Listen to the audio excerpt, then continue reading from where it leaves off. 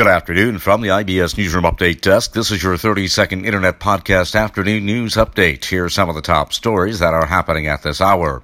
Iran threatens the European nations as it admits lying over a plane crash. Also this afternoon, a U.S. soldier is killed in a parachute training exercise in Arizona. And Twitter suspends the dating app Grindr over a privacy concern.